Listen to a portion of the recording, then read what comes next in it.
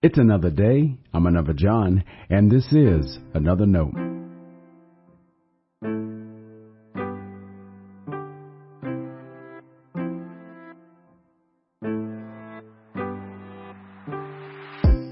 Today's edition of Another Note is titled, Look Up.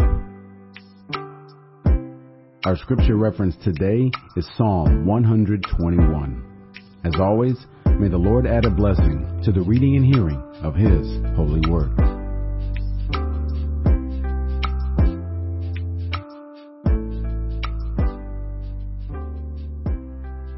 I lift up my eyes to the hills. From where will my help come? My help comes from the Lord, who made heaven and earth. He will not let your foot be moved. He who keeps you will not slumber. He who keeps Israel will neither slumber nor sleep. The Lord is your keeper. The Lord is your shade at your right hand. The sun shall not strike you by day, nor the moon by night. The Lord will keep you from all evil. He will keep your life. The Lord will keep your going out and your coming in from this time on and forevermore. This is the word of our Lord. Thanks be to God.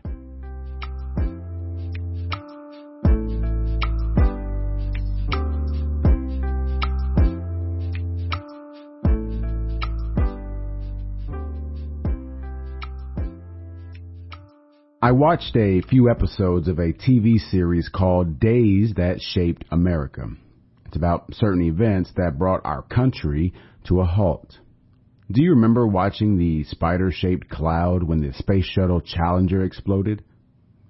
How many of us watched live as a compound in Waco went up in flames? Then there's what was left of a 10-story building in Oklahoma City.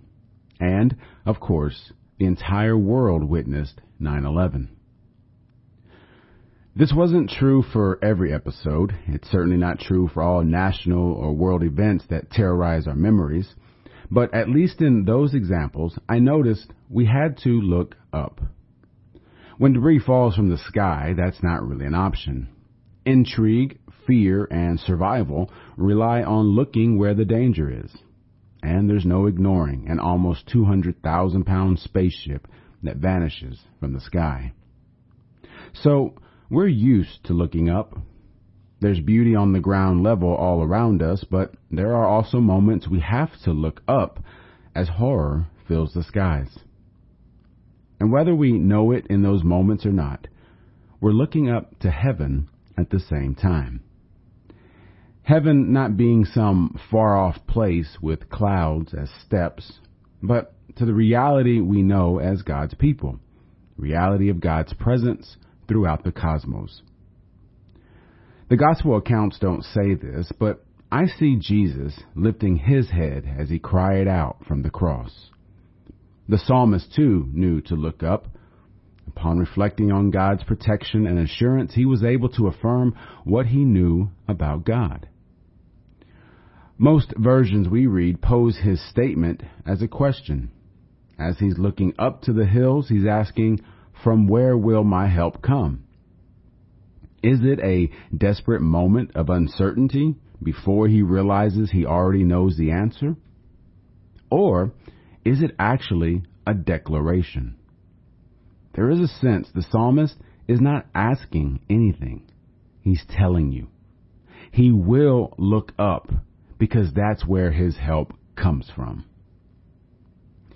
The pain of life may bring you no choice but to look up. Other times, joy may cause you to raise your head to see past the skies into eternity as you give praise to God. Either way, I pray in your looking up moments, you find that God is faithful to answer. Stay blessed. Now, before you go, let me make sure you know I love you and you are a blessing to me. Thanks for listening to Another Note. I hope it helps you live a life worthy of the calling you have received. Let me know if I can pray with you and help us reach others by sharing today's devotional or leaving a review wherever you listen as a podcast. And finally, make sure to check out the website at anotherjohn.com. God be with you.